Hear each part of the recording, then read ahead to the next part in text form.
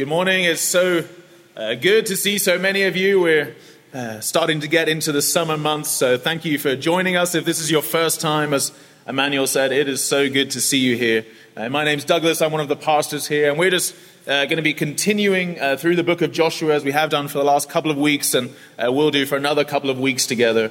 This is just what we gather to do each week. You've seen we've sat under and looked at the Bible together. We've sung hymns from the Word of God. We've read the Word of God together. And now we're going to sit and hear from the Word of God together as well. This is just what we do week in, week out here every Sunday. So thank you for joining us. We're going to be covering some big chunks of text, 9 chapters this morning in Joshua. And we're going to see how God keeps his promises. Keeps his promises to the people of Israel. They are his chosen people. And how he has given them the land that he promised. And now it's their task to divide it up amongst themselves and receive the inheritance that he provides for them. So turn with me to Joshua chapter 13, and we're going to begin there. Now, in a small village in Scotland, there sits a double garage packed full of bits and bobs. It's packed with books and old clothes, toys from years ago, no doubt a valuable Beanie Baby or some kind of other forgotten collector's item. And right there in the corner is a nondescript black golf bag. And in that sits some golf clubs that you would surely throw out if you got your hands on them. Some of the clubs are made of wood. Some have metal heads on. They're so worn and old that they don't even carry a shiny logo or even a famous name, let alone a golf club number anymore. The rubber grips have completely worn away, lost many years ago, faded and broken. These clubs, to you, if you got your hands on them, would look like nothing. Now, my father and I love golf. We play golf together. We watch golf together. It's what we did last month when I was back in Scotland. It's what I'm going to be doing with him in just a couple of weeks' time. And now these old clubs in the corner, they are his. And they will be mine. He played with them and I played with them growing up. And they truly are a part of my own inheritance. But their value to you is lost. You would probably replace them, if not likely just throw them away. Now, if you've read these chapters in Joshua this week, you might feel the same way. That would be because you cannot fully understand the significance, the weight, the incredible joy and excitement that the original audience would have had about these 9 chapters. The promise, the faithfulness, the deliverance, and the division of all the lands among God's people. I urge you just to concentrate and hope to show you the great value of these Israelite lists tucked away in this small corner of the Old Testament. But there, as you look and examine, I hope you'll see the value in what God is doing and delivering and all that he has promised to his people. I think the main point of our text this morning, and so the main point for our time together, is God promises good gifts and he always delivers. God promises good gifts and he always delivers. The text, I think, sits in 3 sections, so we're going to have 3 points for our time together. The first point is receive what is yours in chapter 13. Receive what is yours. And we're going to look at a gift from God in chapters 14 to 19. A gift from God. And our third point, and the shortest, it is for God's glory. Chapters 20 to 21. It is for God's glory. So let's look at our first point. Receive what is yours. Just look there at 13 verse 1 with me. I just want to pause there. I think it's just a really funny start. It just really cracks me up. The narrator just tells us what God already says. That's just funny to me. It just was a funny reflection as I looked at the text. But straight away we see that Joshua is telling us is of old age. This statement is just a foreshadowing. We'll see it again next week in 23 verse 2. We hear it in 1 Samuel 8 verse 1, and we hear it also in 1 Kings 1 verse 1. Old age comes. No leader lasts forever. This is just a big neon sign being held up for us here. This is a transition. Something is changing. Joshua is not everlasting. And there's more to come, and friends, there is more to be done. But what we thought would happen has not yet happened. The other lands have not all been claimed and captured yet, and we're about to see in these next few chapters what is coming may be a little bit disappointing. More will have to be done by the next round of people. The work is not finished, and potential failure lies ahead. But what we will see is that Genesis 12, verse 7 is true, generations later. But also right now in our verses, lots has to be done. Lots has to be achieved. But there were lands surrounding Israel that still needed to be taken. And it was Yahweh. And as we'll see, it's Yahweh and not Joshua that was going to do this. I think the reminder here for the people, and I think it's also the reminder for us today, is that Yahweh is the one who will accomplish his plans and not his leaders. No one and no leader is perfect.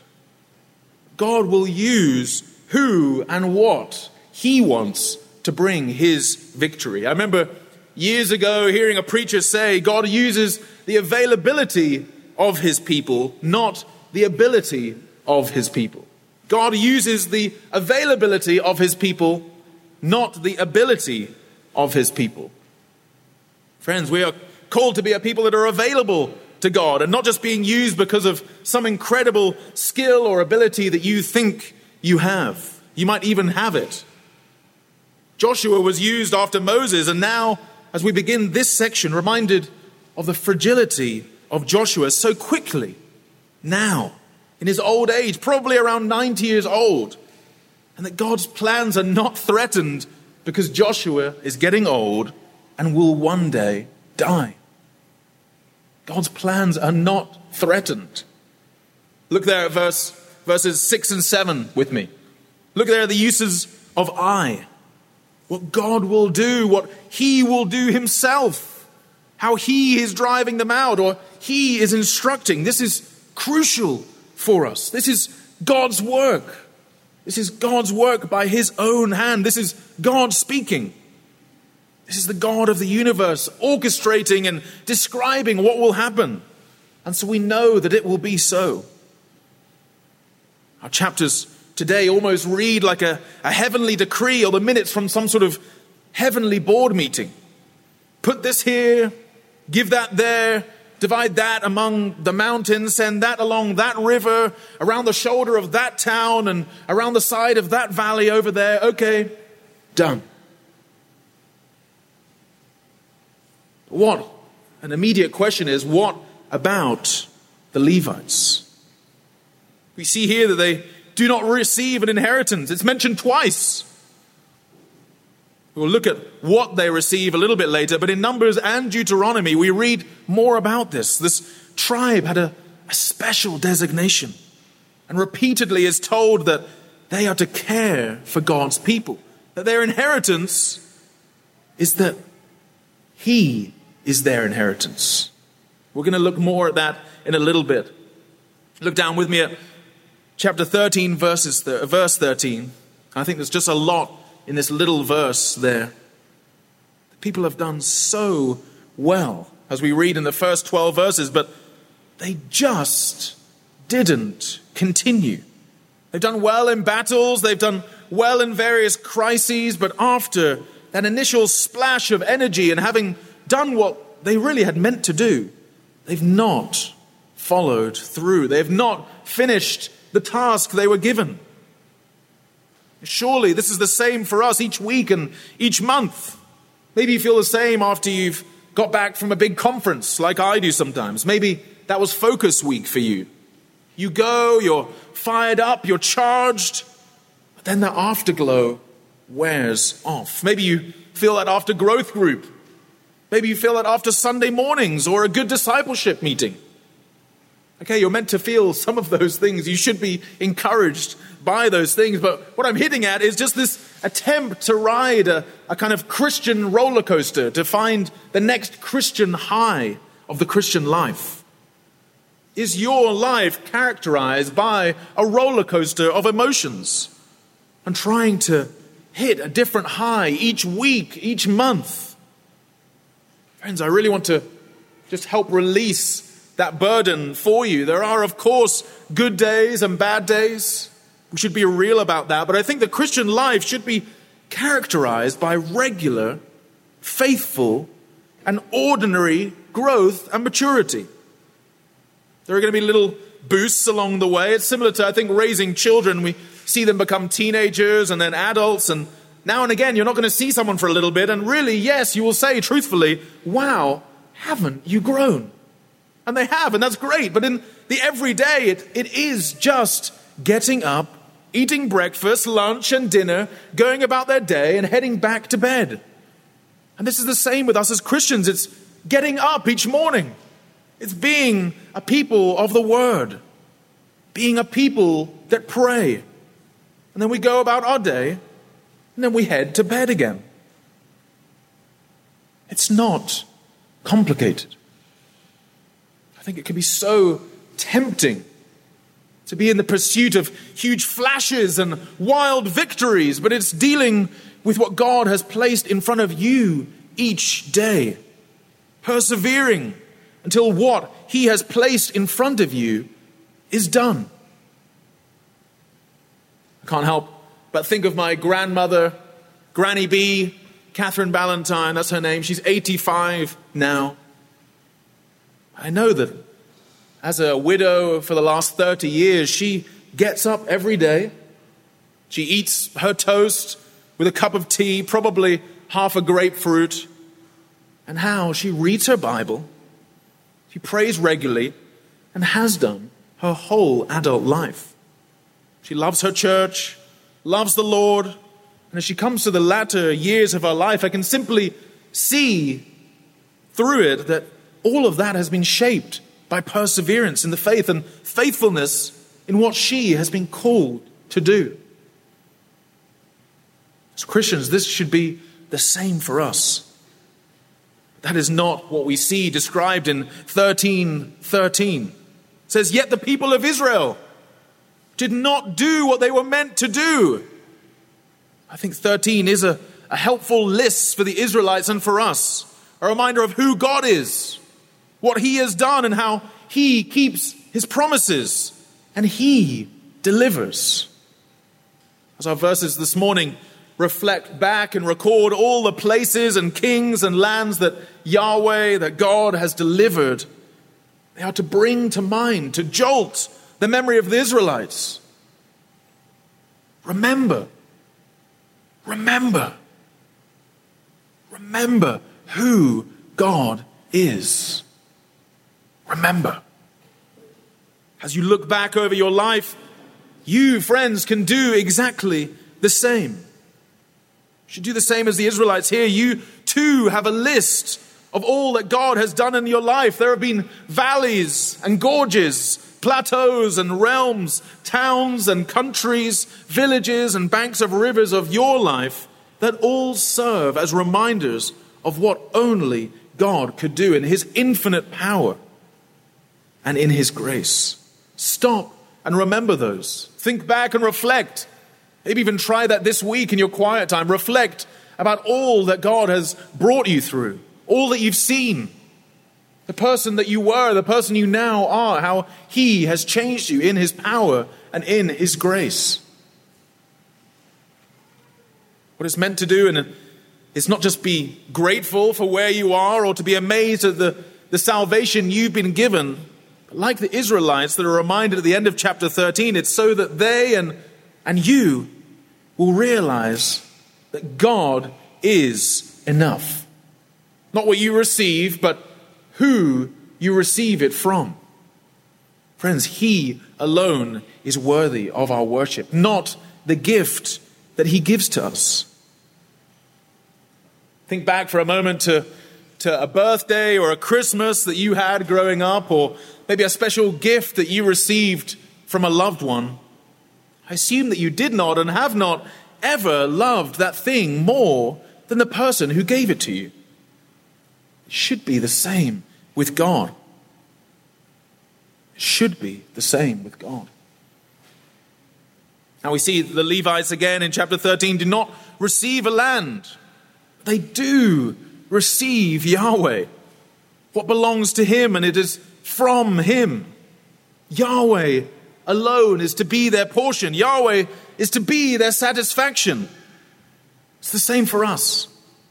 Yes, the Israelites, we will see, receive their inheritance and the land, but they are not to want and desire more than they do God himself. It's all for him. It's all for his glory. We come to our second point. It is a gift from God. We're going to look at chapters 14 to 19. It is a gift from God. Now really, point 2 is just, and these chapters just nicely framed for us between two spies. If you look at the chapters, running from Caleb in 14 all the way through to Joshua in 19, receiving his inheritance in the last 3 verses there. It's at the beginning and the end of these chapters that we're going to be spending the majority of point 2, just with little stops along the way to see what's going on. So look there at 14 verses 2 to 5, 2 and 5. What do these 2 verses tell us? You'll see there, if you're looking at them, the same phrase twice. As the Lord commanded in 2 and as the Lord commanded in 5. What does that show us? What is happening? What is going on? We see they were obedient. What about obedience then? What and why is this included? So much of what we're going to see in these chapters seems strange to us and trivial, and as I said at the beginning, kind of tucked away at the back in the corner of this Israelite garage for us. But we're picking it up because it's here. It's in the Bible. It's in the Word of God. It's here for a reason. God wants the reader of this text to see the obedience in the big things like Jericho, but in the small and tiny details of our lives. It all matters before our holy God. God is sovereign. Here it is he that gives the land, and we see that he gives it by lot. That means he has determined the extent of all that each tribe receives. Friends, do you doubt that in your own life? Have you stopped to wonder, even here, why these lands were being divided? What's the reason? Why is this even happening? It's so that the land would be blessed. That after Canaan was captured and delivered into their hands, that the people there would live in it. That the land and the people would be blessed. Blessed by God through his people there that he had delivered. We see his promises going out and going forward, and his people wrapped up in that and at the center. God is clearly the one choosing to do this. He has all the means at his disposal. And yet here, he's chosen for an imperfect, clearly imperfect people to do his work. I really hope some of that sinks in and sounds both surprising and also familiar for us this morning. Friends, this is the exact situation we find ourselves in. Who has God chosen for his great gospel, the good news of Jesus Christ to go out through? It is his message. It's his offer of salvation and deliverance from eternal punishment. But God has chosen every Christian to do this.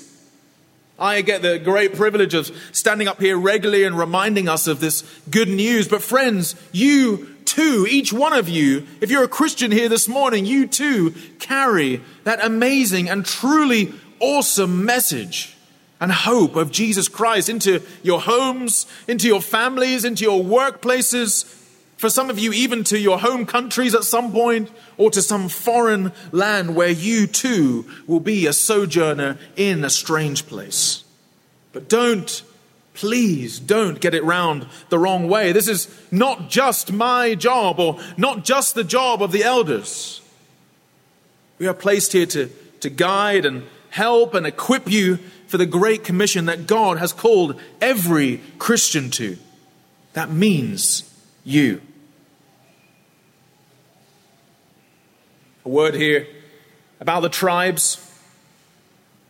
It's going to sound a little bit confusing, but all in all, we see the number of tribes is 12. There are 2.5 tribes that we know already seated beyond the Jordan. Take from this the Levites, who we know are not going to be given a physical inheritance and must keep themselves separate from the rest.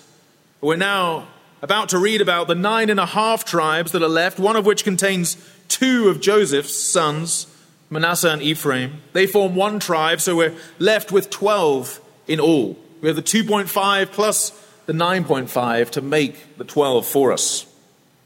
We circle back to the lots that we're reading about. They are doing all of this here as God has commanded, as we saw in verses 2 and 5.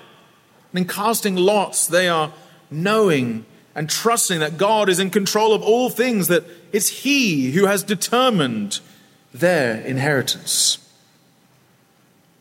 Do you know, friends, that we too, that's you and that's me, our inheritance is also determined by God? I wonder if you really know and understand this. As Ephesians 1:11, we heard it this morning, read for us, says, "In Him we have obtained an inheritance, having been predestined according to the purposes of Him who works all things according to the counsel of His will." Friends, if you're a Christian, your inheritance has been obtained. It is yours. Like the tribes here, God already knew where they would be and what they would do. There is nothing outside of His control. There is nothing beyond His sight. He has ordered each of your steps and every one of your days. He knows when you'll lie down and He knows when you will get up. Friend, He has chosen to save you according to His will. He has chosen to save you according to His will. It is God's mysterious choice that He's chosen you and He's saved you. He didn't decide that this morning as He thought about or reflected on your week, as He saw how well you did at work, or what a great friend or housemate or husband or wife you were. He decided all of this before time, before anything about you. This was all God's sovereign choice. Then here, back in our text, we see Joshua and Eleazar, the chief priests, making the decision. But it was the true and greater Joshua, Jesus Christ, our Joshua, that came and died on the cross and rose again on the third day, choosing to do all of this for you in His good grace and mercy, providing a way for you to be reconciled to God after your sin and your rebellion. He has come and He has conquered and He has prepared the land for us, each of us Christians here this morning, to step into, to dwell in, to find peace and abide forever and ever. And this is how we can sing like we just did, "Great is Thy faithfulness," and declare to the watching world that salvation belongs to our God. What a mystery. What a glorious truth for us this morning. Friends, in chapter 14, we now come to Caleb. What about him? What happened? We see that he was the most faithful of the previous generation, along with Joshua. He's given here special attention. We see his inheritance being given first. All of this, such specific and amazing detail all the way through. Friends, this is a historical record for us. This is important. The details are so crucial for accuracy and to show the level of care and the level of attention to detail that is given to these things. God cares about the tiny details. Not just here, but in your life. He cares about the tiny details. And none of those are outside of his control. Look there at Joshua 14 and verses 8 and 9. What we read of Caleb is to be a model to others as we see, I think, the repetition of the phrase that he wholly followed the Lord. He wholly followed the Lord. To show the others what they had to do and how they are to do it, boldly trusting God, seeing how he alone has delivered them and has even done this to their greatest enemies. The Anakites were this at Caleb's time. It is remarkable what happened. He knows that Moses was speaking for God, and so he particularly references here what Moses said and did. He said, Moses, the man of God, Moses, the servant of the Lord. Moses swore. God had promised because of Caleb's obedience and God keeping his promises. Apart from Joshua, Caleb is the oldest man in the whole people, and he takes his people with him and claims what is his because he knows who promised it. He walks confidently here in the promises of God. He knows what God has said and what God has promised will come to pass, and so he can ask bold questions of those in charge. He knows that nothing can change these. His confidence is in God and nothing else. Friend, what about you this morning? Where do you place your confidence? Where does your confidence lie? On whom is it placed? Is it on you? Is it on yourself? Or is it on the King? King Jesus, the Lord of Lords. Is it on God? Friends, to trust God, as we see with Caleb, results in years and decades of confidence that one day you will receive the land and that the rest is yours. One day, hopefully many years from now, what has been promised for you will be made sight. You will see God and you will spend eternity with him, but that is only the case for those that trust him. Those that have not trusted themselves and built and pursued their own kingdoms. Those who recognize their helpless state. Those who recognize their need for salvation and cling only to the finished work of Jesus Christ. There is, friends, no other way to be saved. Please hear that this morning. There is no other way to be saved. Like Caleb, you will walk in the wilderness. You will have to go through trials and experience heartache and pain. But friend, fix your eyes on the promises of God, for they will never, ever change. He will never change.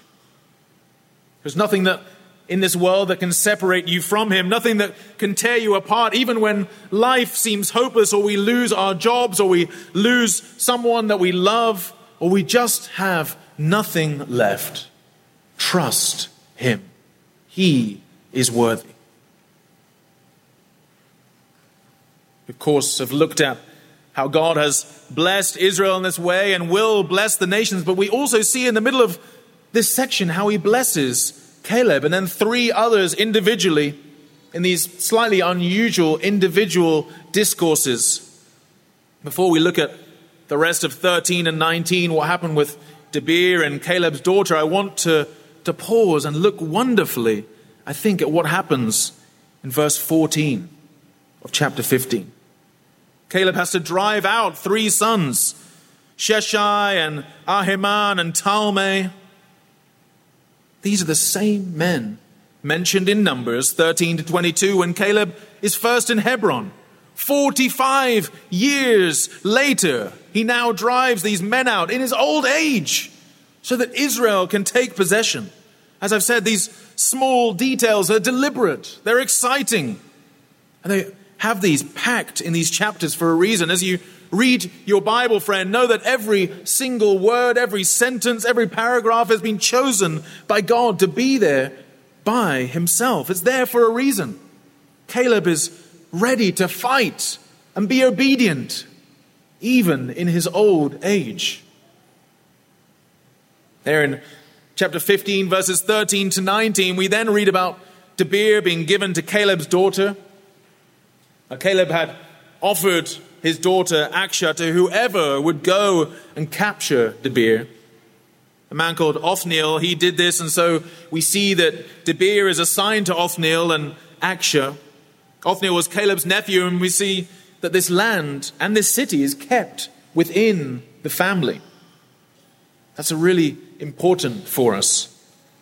We'll see again in Joshua in our next example also, but also if you look and think back to Rahab, that even in this point in history, in the Old Testament, we see special mention given to the women within the community. These ladies are not forgotten, and far from it. We see Akshah being given what is rightfully hers. I want you to see, and this account is the same, that women are important and completely included in what God is doing through his people. We see bold and godly women coming before all officials and old men in their community to claim and receive what God has promised, for they too know that he is faithful. Rahab knew this. Akshah knew this. The woman who pursued Jesus in the crowd just to touch his cloak knew this. Ladies, here this morning, please see how important you are within the people of God and within God's plans. Please see the value God has placed on his sons and his daughters and how he uses both for his glory. I'm so grateful for the godly women in this nation and especially in this church. As we continue through chapters 15 and 16 and 17, we see a familiar format given for each tribe in the lands they received, how it's divided, and then the cities included in this. There is no doubt this is official and binding and specific. These are important lists with history and specific geography involved. In chapter 15, for example, we see 122 cities mentioned. Some that are given to the Levites or become safe cities or border towns. These are all specific. God knows every one. At the beginning of 17, we have the allotment for Manasseh. A side note, I think just through these chapters, just name after name that I really hope in the coming years we see in the church baby announcements. Especially the ladies here mentioned as the daughters of Zelophehad. What great girls' names. We've got Mahlah, Noah, Hoglah, Milcah, Tirzah. Wonderful. Just something to think about, just saying. So there, the beginning of 17, we have the sons named. And then in verses 3 to 6, we see how this time it's 5 daughters that receive 5 portions that they are due. It's not 5 daughters sharing a portion, but 5 ladies receiving what is theirs. They have a legitimate claim. This is why we see their full heritage laid out in verse 3. There's a reason there for this, for all of this. There's also a reason why Eliezer and Joshua are given their full legal titles. Eliezer the priest and Joshua the son of Nun. This is a legal comment. This is serious what is being done and what God is giving to them. They're asking for what is theirs, what was promised. These 5 sisters. What a beautiful image. They're not asking too much or too little, but simply what Moses, and as God's servant and mouthpiece, what God has promised. And of course, God grants it to them. Back in Numbers, we see that God created a new rule among his people after the daughters' original request. God cares that men and women receive what is rightfully theirs. So here in Joshua, years later, yet again, I hope you see this repetition. Joshua is obeying the word of God. God has spoken. And so it must be. God knows what he has promised, and it's deeply important. As he has promised, so it will be. These chapters really are, I hope you see some of that, a solemn and serious occasion. They're really like a father's will almost being read out after his death. The family kind of gathered round the lawyer and the eldest child, making sure that everything is fair and right, that each person receives what is theirs. As we move through chapters 17 and 18, and the people meet at Shiloh, and Joshua asks the people in 18 verse 3, "How long will you put off going in to take possession of the land which the Lord, the God of your fathers, has given you?" People are preparing to receive this gift from God of their inheritance, and they're ready to receive it. But this happens in a specific way that he has prescribed. Joshua repeats again, God has given it to you. It's yours. How are you going to respond? Friend, let me ask you the same thing. What will you do? Do you accept it? Do you accept this inheritance that God has given you? Do you enjoy it? Do you live in the good of that? Friends, what God has said, he will do. What God has said, he will do. Take him at his word. Trust him. Don't put it off and deny it. Live in the good of it. The 4th stopping point in this middle section, having begun with one spy, Caleb, we now turn to another, Joshua, right at the end of chapter 19. Look there in verses 49 to 51, where he asks for Timnath-Serah. This city kind of tucked away in a quiet location tells us something, but so does the fact that all of this comes after everyone else has received what is theirs. Joshua is a great and wonderful leader, God's chosen man, and we see that as his leadership is winding down and coming to a close, the city that he inherits is a city where he will die. And that to the end, he has lived in obedience to God and service to his people. Wonderfully, this also describes the 4 senior pastors I've known as I've been a member of 4 different churches since I first became a Christian. Joel and Mark and Greg and Josh, men that love God, men that obey his word, follow what God has said and put God's people before themselves. Friends, please pray for the elders here. If you're a leader or desire to be a pastor one day, let this be your bold prayer this morning. Ask God for this heart. The framing of this whole section, beginning with Caleb and ending with Joshua, we see the simple biblical truth for them and also for us that those who obey the Lord will receive and enjoy their inheritance. Those who obey the Lord will receive and enjoy their inheritance. It's God's great gift to his people. He wants our obedience over many, many decades. Notice at this point in 19 that all of this is done with God and before God. You see that there in verse 51. We begin and end with the 2 oldest and most faithful men in the camp receiving what God has promised after a lifetime of faithfulness and obedience. Not perfection by any means, but with God's help, obedience. Friends, let this be the prayer of your life. We end with a short third point. It's for God's glory. It's for God's glory. Just looking at chapters 20 and 21 as we turn to the final lands and safe cities in chapters 20 and 21, we see that these lands are for God's glory. They're to be lands of peace and justice, lands of worship and devotion to Him. You see the Levitical cities. Priests are to be spread out. The priests cared for. They're looked after. They're given 48 cities or villages across the lands, and so each tribe ends up with 4 Levitical cities, including the safe cities. The land was God's. He was dwelling in the land, and this is what made it the promised land.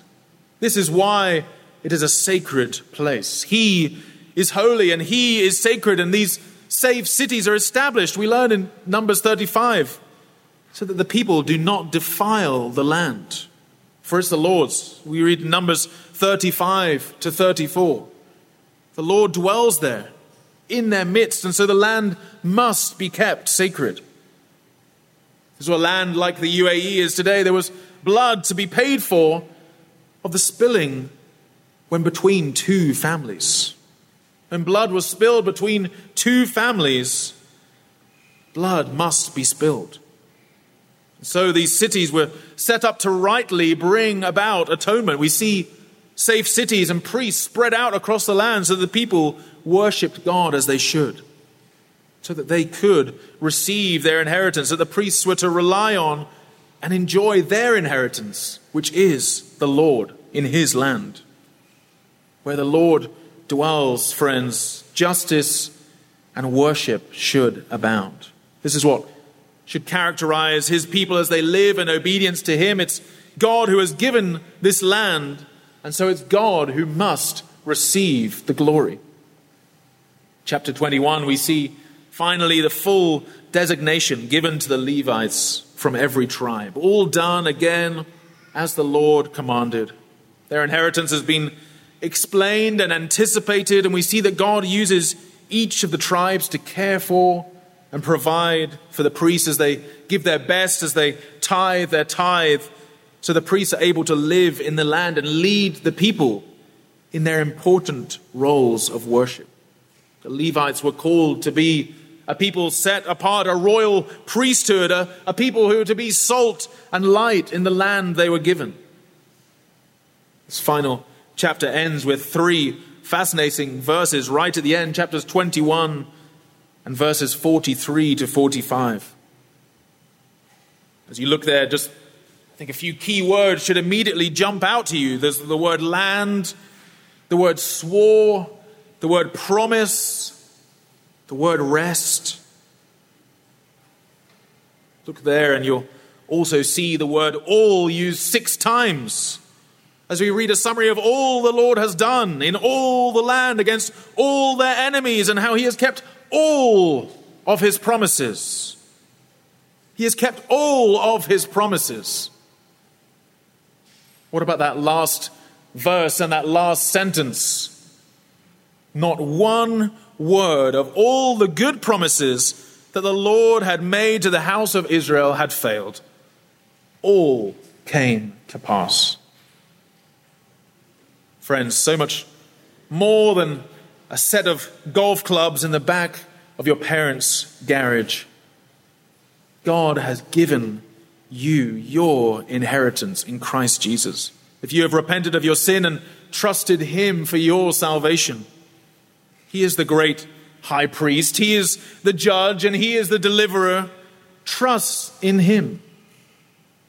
He has promised and He has delivered all who trust in Him. The Lord is completely good. The Lord is completely faithful.